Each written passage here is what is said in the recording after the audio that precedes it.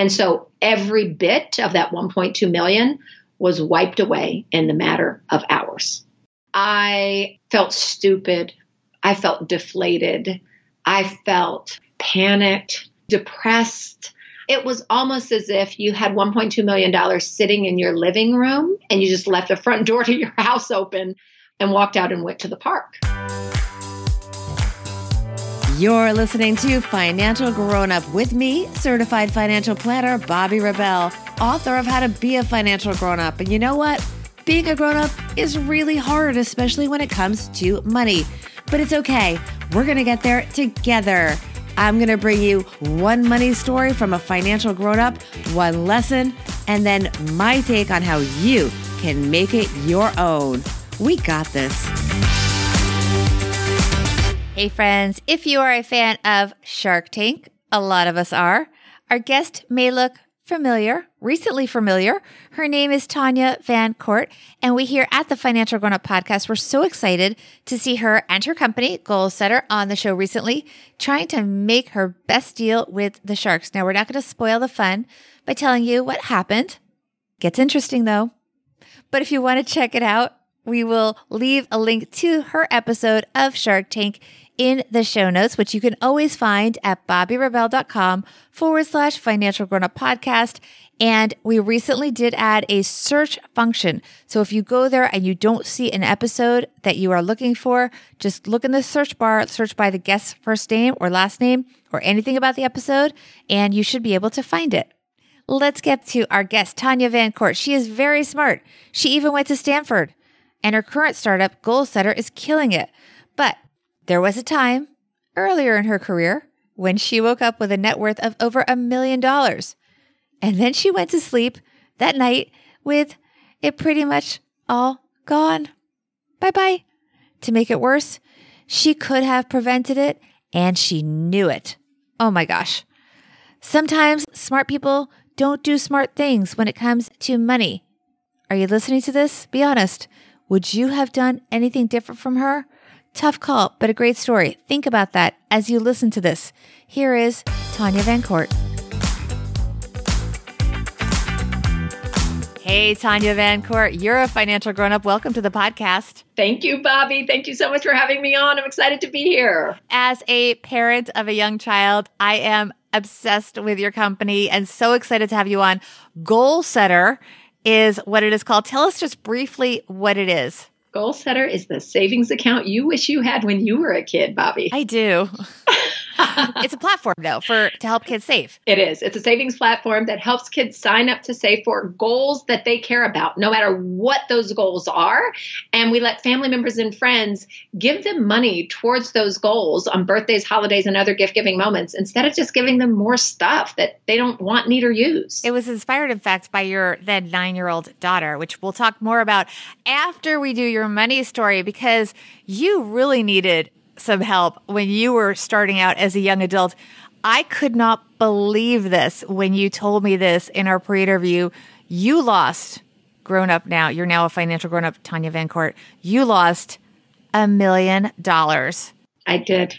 You couldn't believe it. What happened? I wish I had that money. I could have helped you. What happened? I know. I wish I'd known you. Oh my gosh. So I was 29 years old. It was in the first tech boom where all of the Silicon Valley companies had stock that was just, rising uncontrollably. And I happened to be one of the first 200 employees at a company in Silicon Valley that was doing extraordinarily well. What company? So the company was called Covat Communications. And before any of the telephone companies or cable companies were offering high-speed data, I had a great job, a meaningful job, and I had a lot of stock that went along with that job. And so I got all this stock in Covat, and some of the stock I couldn't cash out yet. But a lot of the stock I could cash out. So I could have sold that stock and went and diversified my portfolio and bought mutual funds or invested it in many, many stocks as opposed to having all of my eggs sitting in one proverbial basket. But I didn't, because it was literally the first stock I had ever known. So let's just back it up. So you were given, as part of your compensation, shares in this company. Did it go public? Where was the stock? Explain exactly what you were given and how it was valued. And did you have opportunities to sell it? So yes, I had opportunities to sell the stock, many opportunities. The company had gone public. And so I had the opportunity to sell the stock when the company went public.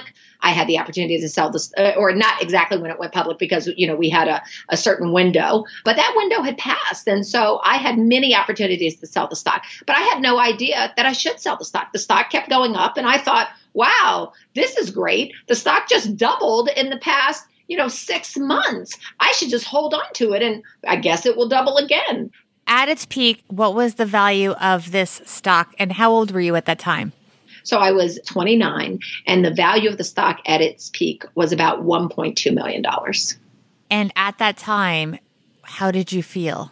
I was so excited because since I came from a household of two parents who were elementary school educators, all I ever wanted to do was make a difference in the world.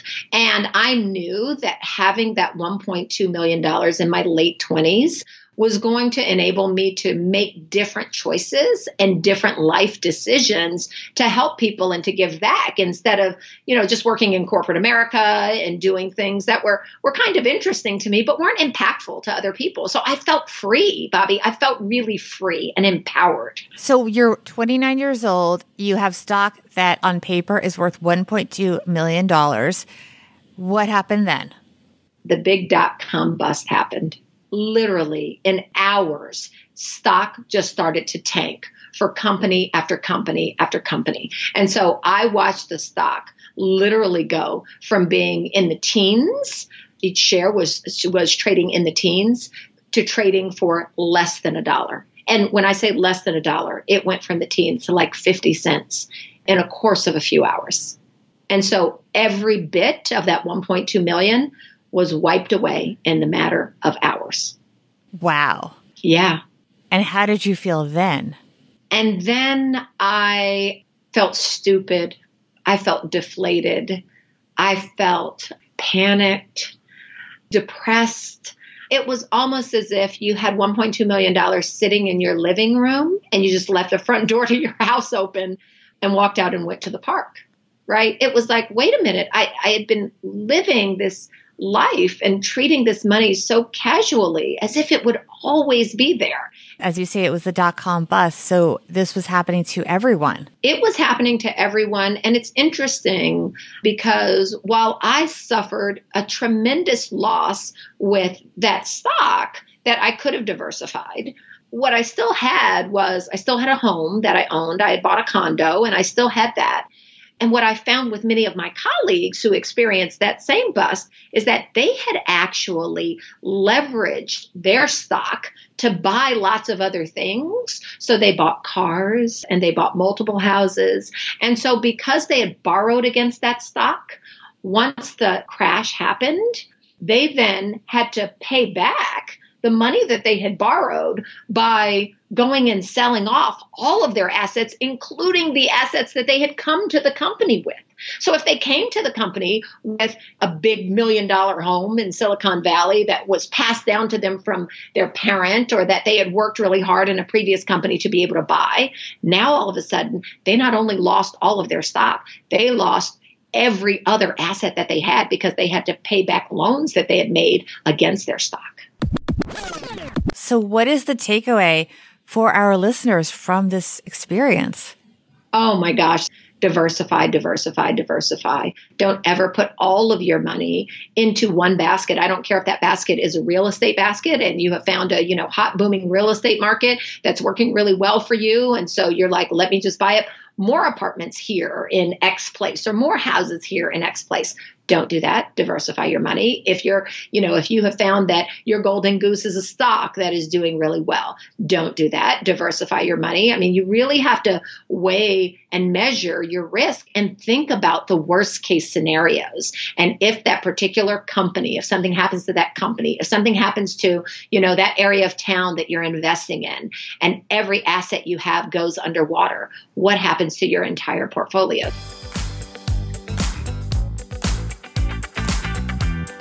Let's go to your everyday money tip because this is something that is effectively free and very eco-friendly, by the way. Absolutely. So my everyday money tip is actually a money tip that kind of goes back to my time in college. I would always watch people who I don't happen to drink, but I would watch people who would do progressives where they went from one bar to another or one restaurant to another and like progressively partied from one place to the next. Like the party would follow them. Like a group of people would go and they'd hang out in one place and they do that for 20 minutes and then they go and hang out at another place. And I thought, wouldn't that be fun if we did that just with our friends and did it in order to swap and exchange stuff that we no longer needed at our respective homes. So look, we all look in our homes and we go, there are 10 things here that I don't use anymore, that I don't need. If you happen to have kids, there may be things that your kids don't use anymore, or your kids don't need. If you happen to be a sports fan, there may be equipment that you don't use anymore. You know, hey, I'm not golfing as much as I used to anymore. So there are things in all of our homes that we don't want or we don't need. And so it's a great way of getting together with 5 or 6 friends, scheduling it on a Saturday, and going to each other's houses where you put everything that you don't want in your living room and it becomes a virtual shopping spree. I love, first of all, that it's social. And I love also, it's always delicate because when you want to gift to somebody something that maybe you don't need anymore, it's an awkward thing to give them something that you don't want because it's kind of like, oh, you're giving me your leftovers. But if you just put it there and they can just decide to take it, then it takes away that sort of negativity and makes it a positive thing. It absolutely does. And I think it makes it a positive thing for everyone. Like you're super happy to get rid of it, but they're super happy to get it. All right, let's talk about Goal Setter because it was inspired by your then 9-year-old daughter because she wasn't getting what she wanted. She was getting like make your own gum kits and stuff like that. What's up with that? Do we really need to make our own gum? We don't, and no, she didn't. We shouldn't even chew gum. It's bad for kids' teeth. Sorry. My child has braces now, so exactly. No gum. That's right. No make your own gum. No make your own chocolate. No make your own candy crystals. And trust me, she got all of the above. And, you know, the truth is that people are really well-intentioned when they want to give your kid a gift, but no one knows what to get kids for gifts. We polled 500 moms across the country, Bobby, and these are moms from all socioeconomic backgrounds.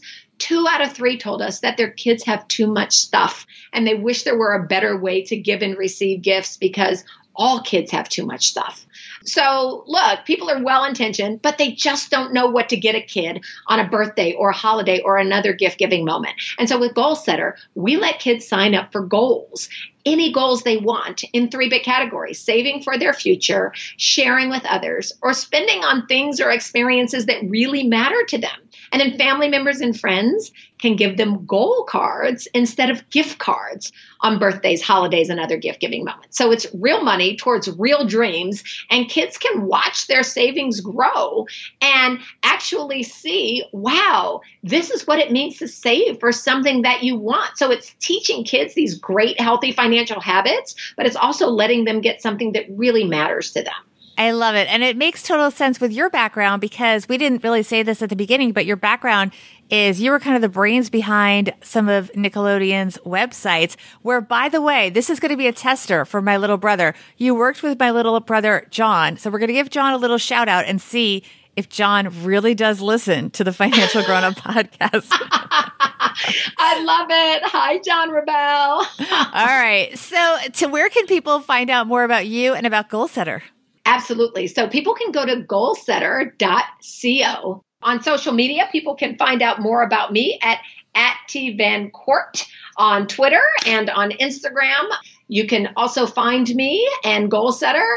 Goal Setter is @GoalSetterCo on Instagram, @GoalSetterCo on Twitter, and Goal Setter on Facebook. Love it. Thank you so much, Tanya. Thank you, Bobby. Thanks for having me. All right, Tanya messed up. She knows it, but she wasn't alone during the dot-com bust. She had a ton of company, like pretty much everyone. Financial grown-up tip number 1. One thing Tanya mentioned that stood out is that while she lost money that she had on paper, I know it still hurts a lot. Others had leveraged against their stock gains and lost so much more. So in addition to her advice to diversify, we also want to be very careful when borrowing against actual assets. Do not over leverage. Financial grown-up tip number 2. this holiday season, take it a step further than what Tanya was talking about. So think carefully about the physical stuff that you are buying for other people, not just children. Unwanted gifts are a total waste of money. There are so many new ways that technology is allowing us to give differently. So apps like Goalsetter are great, especially for kids that have too much stuff. But when you want to send a physical gift, and sometimes this is even for business purposes, there are new services like Gift Now. That's my personal new favorite that I'm obsessed with. Basically, the way that one works is that instead of a boring gift certificate, you virtually send someone a specific gift from a retailer to their email. So you don't need their physical address. You don't have to send them an email asking, where should I send this? Who will receive it? Blah, blah, blah. It opens in a virtual gift box and they can select their size. So you don't have to be guessing. They can change the color. If you don't know what color they want, they can even exchange it all before it gets delivered. So you don't have the whole hassle of the return and all that stuff. I just used it for my friend's baby's 1-year birthday. It was so great to not have to carry a gift to the party, not worrying about it getting lost in the pile, and to know that my friend could swap it out without me even knowing it, not worrying if she would hurt my feelings, if she didn't love the fabulous dress that I got her daughter. But then again, you can never have too many little frilly little girl dresses, right? I'm sure it was a huge hit. Hopefully she liked it, but if she exchanged it, that's okay. All right. Thanks to everyone for joining us. Please subscribe so you don't miss any upcoming episodes, especially the new bonus ones that have great money savings tips. We have some amazing guest co-hosts coming up. We love reviews. If you have a moment to go to iTunes or wherever you listen to it. Oh, iTunes is now Apple Podcasts. Sorry about that. But both work for reviews. We love them. And definitely be in touch on all the social channels. Instagram, Bobbi Rebell 1, Twitter, Bobbi Rebell, and Facebook, Bobbi Rebell, LinkedIn, Bobbi Rebell Kaufman. All good things. Be in touch. And thanks to Tanya Van Court of Goalsetter for all of her wisdom and helping us get one step closer to being financial grown-ups.